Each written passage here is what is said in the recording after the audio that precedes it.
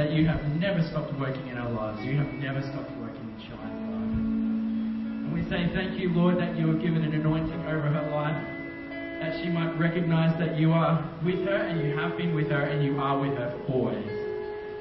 Lord, we pray for that fresh wind, that fresh anointing over our church right now. And we love you, Lord, and we pray to step into this space with you through your strength and with your courage. We pray. Amen. Amen. Thanks, team. Good evening, everyone. Whoop. Hello, how are you all going tonight? My name is Maddie. If there's a few people here that I've not met before, so I'm part of the team here at Wynnum Baptist, and I'm going to be sharing a little bit of a message tonight from God's Word. So I know we've just prayed, but if you can indulge me, I would just love to say a quick prayer again as we turn our eyes towards the Bible, towards God's Word. So, Lord, we can hear that rain, and we hear that thunder.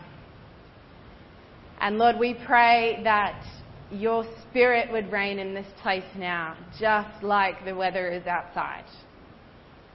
Lord, we pray that even though there's cracks of thunder, there might be lightning. I had a terrible feeling we're going to lose power in here tonight, Lord. Whatever it might be, would you help us to keep our eyes fixed on you? Because we could have a 10-piece band, a room 3 times as big as this, or we could just be surrounded by your presence with a Bible and a candle, and it would be just as beautiful and just as good. And so we want to thank you for your word, and we pray now that as we come to look at it, that you would teach us and you would grow us.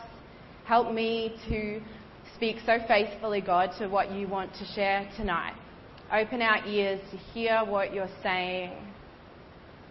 Holy Spirit, we know that we need your help to do that. So reign in here again, we pray.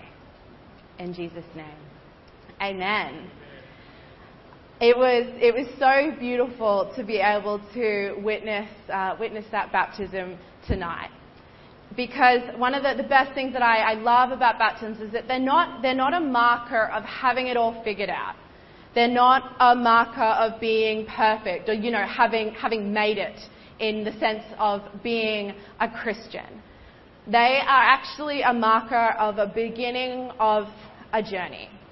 Tonight, Shine said that she's decided to follow Jesus, and that means that she will continue to do that every single day now for the rest of her life.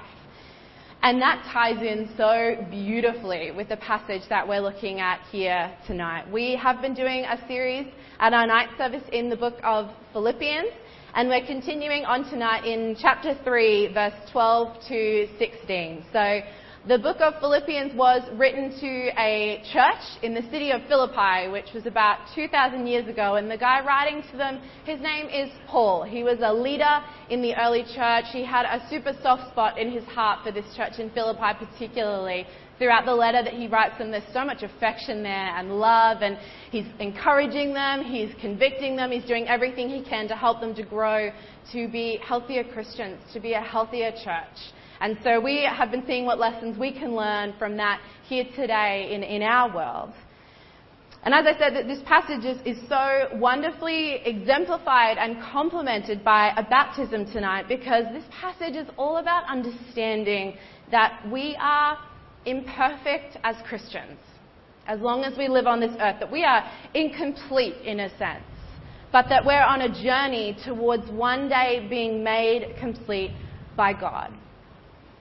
We have this beautiful destination as Christians, but so much of our faith is about the road we're on right now. It's kind of like moving to a new major city, but you take this beautiful road trip to get there, and you stop and you see all the sights and you learn along the way. You've always got the destination in mind, but there's this beautiful experience in getting there. And to get into this passage tonight for all it's worth, I wanted us to dip a little bit into the verses that we spoke about last time, which was a few weeks ago now, after floods and podcasts and all of the rest of it. The passage is up on the screen, and I will be reading from the NLT version tonight for anyone who might have a Bible with a different version. It'll be a little different in the wording, but I thought the NLT really just captured the message of this passage really beautifully. So we're going to start in verse 8 tonight and work our way up to verse 12, which is where we're actually going to be living tonight. So this is Paul saying that everything else is worthless when compared with the infinite value of knowing Christ Jesus as my Lord.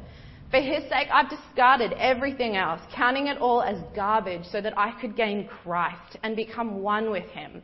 I no longer count on my own righteousness through obeying the law. Rather, I become righteous through faith in Christ. For God's way of making us right with himself depends on faith.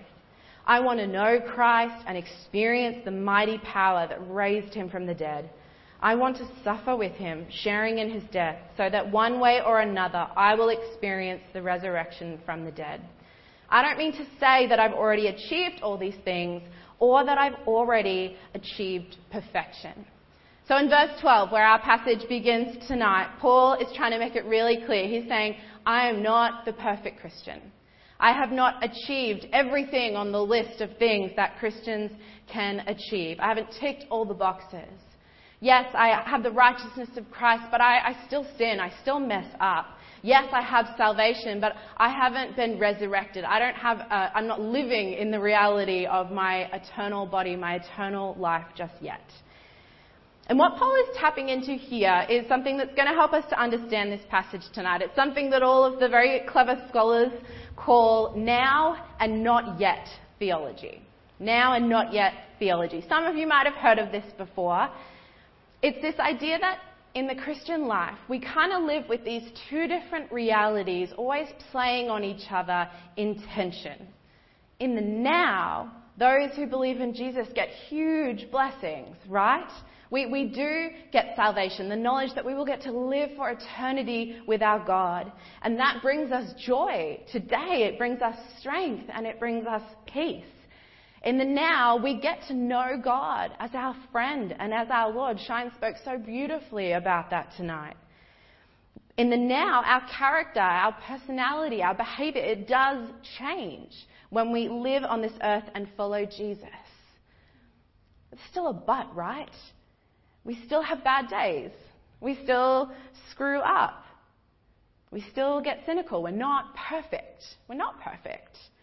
And that's because there's all these other blessings as part of the Christian life that have not come yet. When Jesus returns or when we leave this earth, that's when we get to be fully transformed into someone without sin, where this world gets to be redeemed, where there's no suffering, there's no shame. That's when we get to know God completely and unhindered. There's now and there's not yet. And over all of history, as long as the church has been around, there have been Christians that think, nope, as soon as I believe in Jesus, I've got it all. There's no line, there's no distinction. All the way back in Paul and the church in Philippi's day, and even today as well.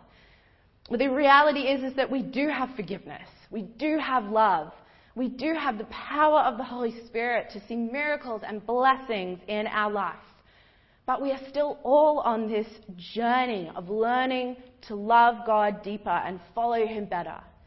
We won't be 100% ourselves. We won't be exactly who God designed us to be until we meet Jesus again face to face. Paul is saying in this passage that no Christian on this earth is perfect. Not someone who's just come out of the waters of baptism, not a 99-year-old pastor. We've all got a ways to go. So as Christians, we have to acknowledge that we are incomplete, we're imperfect, but we are running on this kind of marathon race towards heaven, towards Jesus, towards being complete, like our lives depend on it. If we read into the next few verses, so this is verses 12 to 14, Paul says, I don't mean to say that I've already achieved these things or I've already reached perfection, but I press on to possess that perfection for which Christ Jesus first possessed me. No, dear brothers and sisters, I've not achieved it, but I focus on this one thing. Forgetting the past and looking forward to what lies ahead, I press on to reach the end of the race and receive the heavenly prize for which God, through Christ Jesus, is calling us. I'm not an athletic person, not even a little bit. If you mention a team sport or a race or even like a mildly competitive board game, I am out of here, through the door. But my poor father, who has 2 daughters, a musician and an artist, is a very keen athlete. He was sports captain in high school, a keen footballer. He's always watching sport, and completely in vain, he would give us both advice when we were younger to help us grow in our athleticism. And one I always remember is he would tell me, Mad, don't ever get distracted and look side to side in a race. If you're swimming 100-meter freestyle, don't try to get up out of the water and see if there's anyone on either side of you in a different lane. Or if you're running a 100-meter sprint, don't start turning your head. Now, that advice didn't really matter to me because if I was forced to run a sprint, I was at the back, so I could see that everyone was in front of me. But I understand the principle that distracts you, right? It kind of slows you down. You haven't got your eyes on the prize. And Paul is sharing kind of a similar sentiment here when it comes to this marathon journey that we're on in the Christian life. He's telling the church in Philippi, press on, look forward to what's ahead. He doesn't want them to think that himself or any other Christian should stop striving to know God deeper and follow him more faithfully. In the ancient world, whether it was the Olympic Games or some other kind of athletic competition, when all was said and done and there was a champion, sometimes the emperor himself would come out and call the champion forward to award him with his prize. And Paul is using that idea here.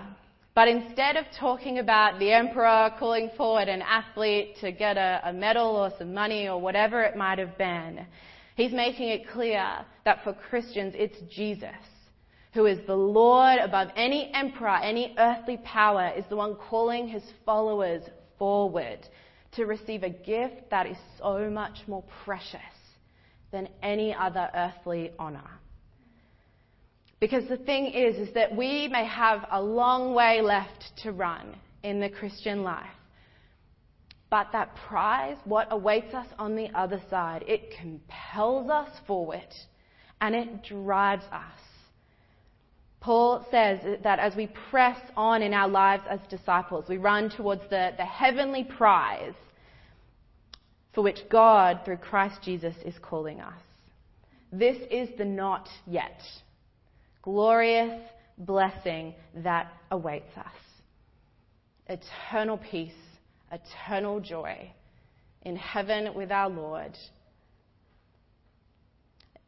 And not only is it that the beauty of what's coming sort of motivates us forward, but keeping our eyes fixed on that future reality, it changes us in the now.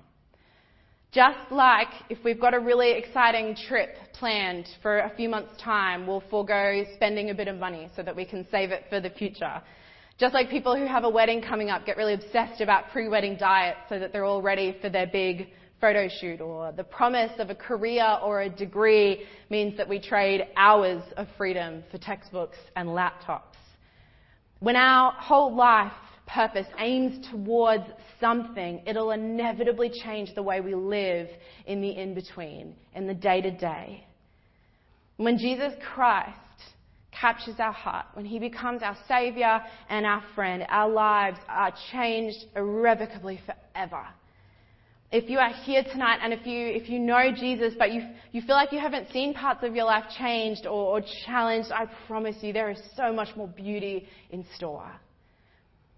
It doesn't matter how much we change in this lifetime, though. As long as we're here in this earth, we still won't make it to perfection. But we will find ourselves on this beautiful journey, running as passionately as we can towards him, living our lives for his glory. So Christians who have a good grasp on this whole faith, Christian life thing, know that they're not perfect. And they continue to grow as Christians in humility. In verses 15 to 16, Paul goes on to say, "Let all who are spiritually mature agree on these things. And if you disagree on some point, I believe God will make it plain to you. but we must hold on to the progress we have already made. Paul is making a little bit of a point here because, as I mentioned earlier, there were some churches in other cities around that had really bought into this whole, if I'm a Christian, then I'm perfect kind of idea. And we don't know if the church in Philippi was struggling with this and he's trying to correct them too, or if he's just trying to stop that misconception taking seed in the church and coming to grow into something worse. But he is making it really clear. What he's saying is those who are mature in the faith will know that they are not perfect, complete Christians. And if any of you are falling into the trap of thinking otherwise, God is going to convict you and help you to see that all Christians have days on this earth where they will fail and fumble. And what's so important to draw out of this point here is that the Christian life has to be marked with humility. Knowing that complete moral perfection for us in this life is unattainable, but doing everything we can to live for others, to be teachable, to be trainable, that's what's key. See, if we live our life walking around consumed by arrogance, thinking we've got it all figured out, it's never going to serve us well. It makes us difficult employees. It makes us really terrible friends or partners, spouses. Makes us really insufferable teammates. And it makes us really bad disciples of Jesus. Because a disciple is someone who is learning a way of life. It's in the very nature of being a Christian to be someone who's always learning, always willing to grow. And this learning and this growing is also about making sure that we don't fall into old habits. Or even letting past successes make us complacent. He finishes this passage here by saying that we must hold on to the progress that we've already made. Paul's made it so clear that he knows Christians can't be perfect, but he wants to make sure that this church, and we can learn today too, that we should do everything possible not to repeat old mistakes or get lazy when times are good.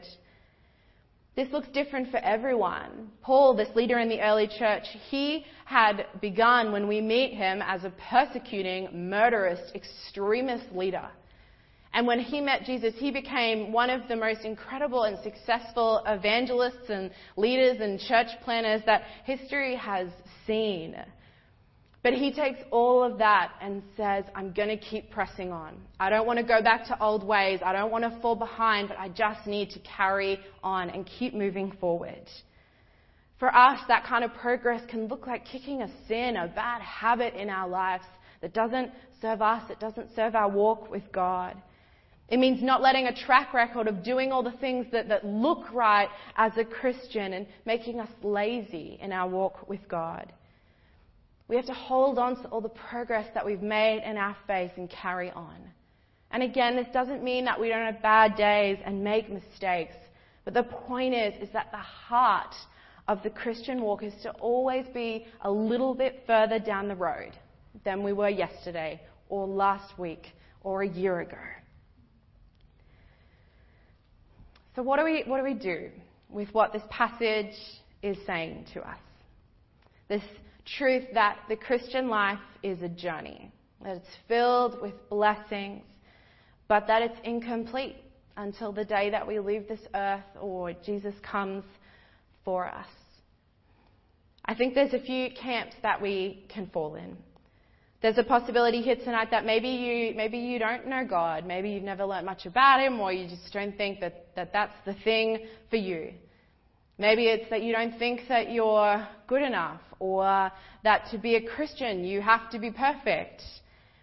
I really hope that this passage tonight has shown that that's not what God thinks, that's not what the church thinks. You might be here tonight convicted that you've kind of been tempted to think that maybe you have this whole Christian thing kind of figured out. You've got it down. You might not have said that you're perfect. That might not be the word that comes out of your mouth, but maybe your heart's begun to become postured towards pride. I hope that with a deeper look at this passage, you've seen that that is the wrong way to go. This walk is about dependence on God. It's about humility. It's about growth. And we have a gracious God who does make it plain to us, like Paul said, when we think that we've got it all down pat, God has such a gentle and beautiful way of pulling us back and going, you need me. You need the church. Rest in who I am. But as I prepared for this message, there was a third possibility of ways that this passage applies that really jumped out to me, and I really felt like there were people in this room that this might really apply to you. You are the people that would never in a million years call yourself perfect. You know Jesus, you love him, but you feel so aware of your brokenness. You feel crippled by a sense of inadequacy, tired of feeling like you're never patient enough or loving enough, generous enough. I felt like there might be some people in the room tonight who feel that way. You would never say that you're perfect, but you put yourself under this crazy pressure because you think you need to be. Maybe because you look at other Christians around you and you think that that's what they are. The amount of access we have to these incredible Christian teachers all over the world today online that just make us look like we've got absolutely nothing figured out. It can be really tempting. This scripture reminds us that God doesn't call us to be perfect, complete, never failing Christians. Our standard is Jesus. His character, his person, his love, that's who we're aiming for. And we will never live up to it in this life. We are reminded here tonight that while we are blessed, we are saved, we are held by God, we're not done yet. We're still on the road. And God does not expect you to be the impossible Christian. He expects you to wake up every day and run with your eyes fixed towards heaven. He expects you to grow a little in every single season, not to get complacent or lazy. If you've been the kind of Christian that is so hard on yourself that you've been missing out on the joy and freedom of the Christian life, I think God really just wants to take that off your shoulders a little bit tonight. He loves every single person in this room. God loves you. He wants your growth. He wants your good. He wants us to let go of things in our life that don't serve that. He does not sit up on high every day, condemning you, constantly searching for the thing you're doing wrong. God longs for us to flourish in all of our messy incompleteness until the day where we flourish with him, finally whole and finally complete. Until then, we just need to run the race, set our eyes ahead, grow with joy, and live in grace. I want to pray for us now and invite the team back up. But I just want to give a moment before I pray just to sit and just to reflect on this passage, reflect with God. Have you given yourself a standard in life that is unreasonable, unreasonable? Have you avoided God for fear of feeling like you need to be perfect, whatever it might be? His arms are open. They're so approachable. They're so loving. And so after just a little moment's silence, I'm going to pray for us and then we'll worship together.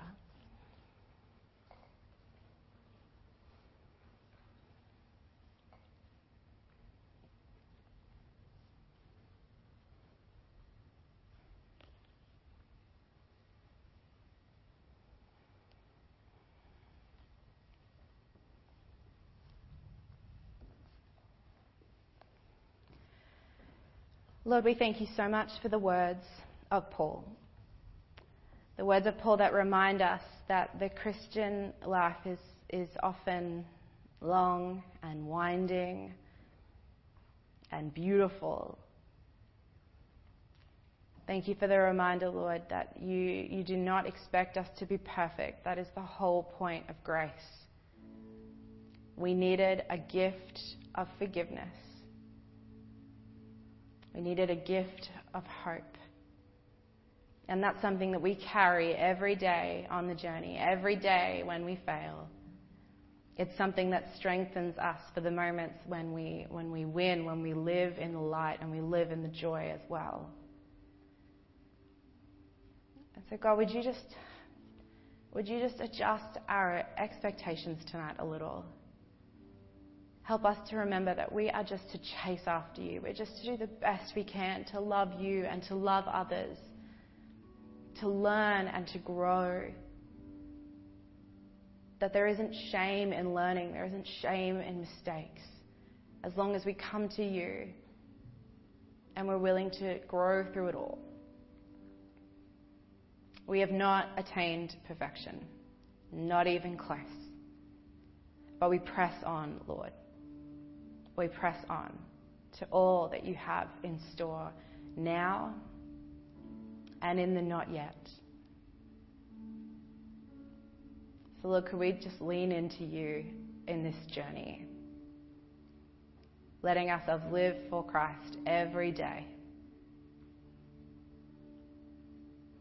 free and loved until the day when we are perfectly whole again.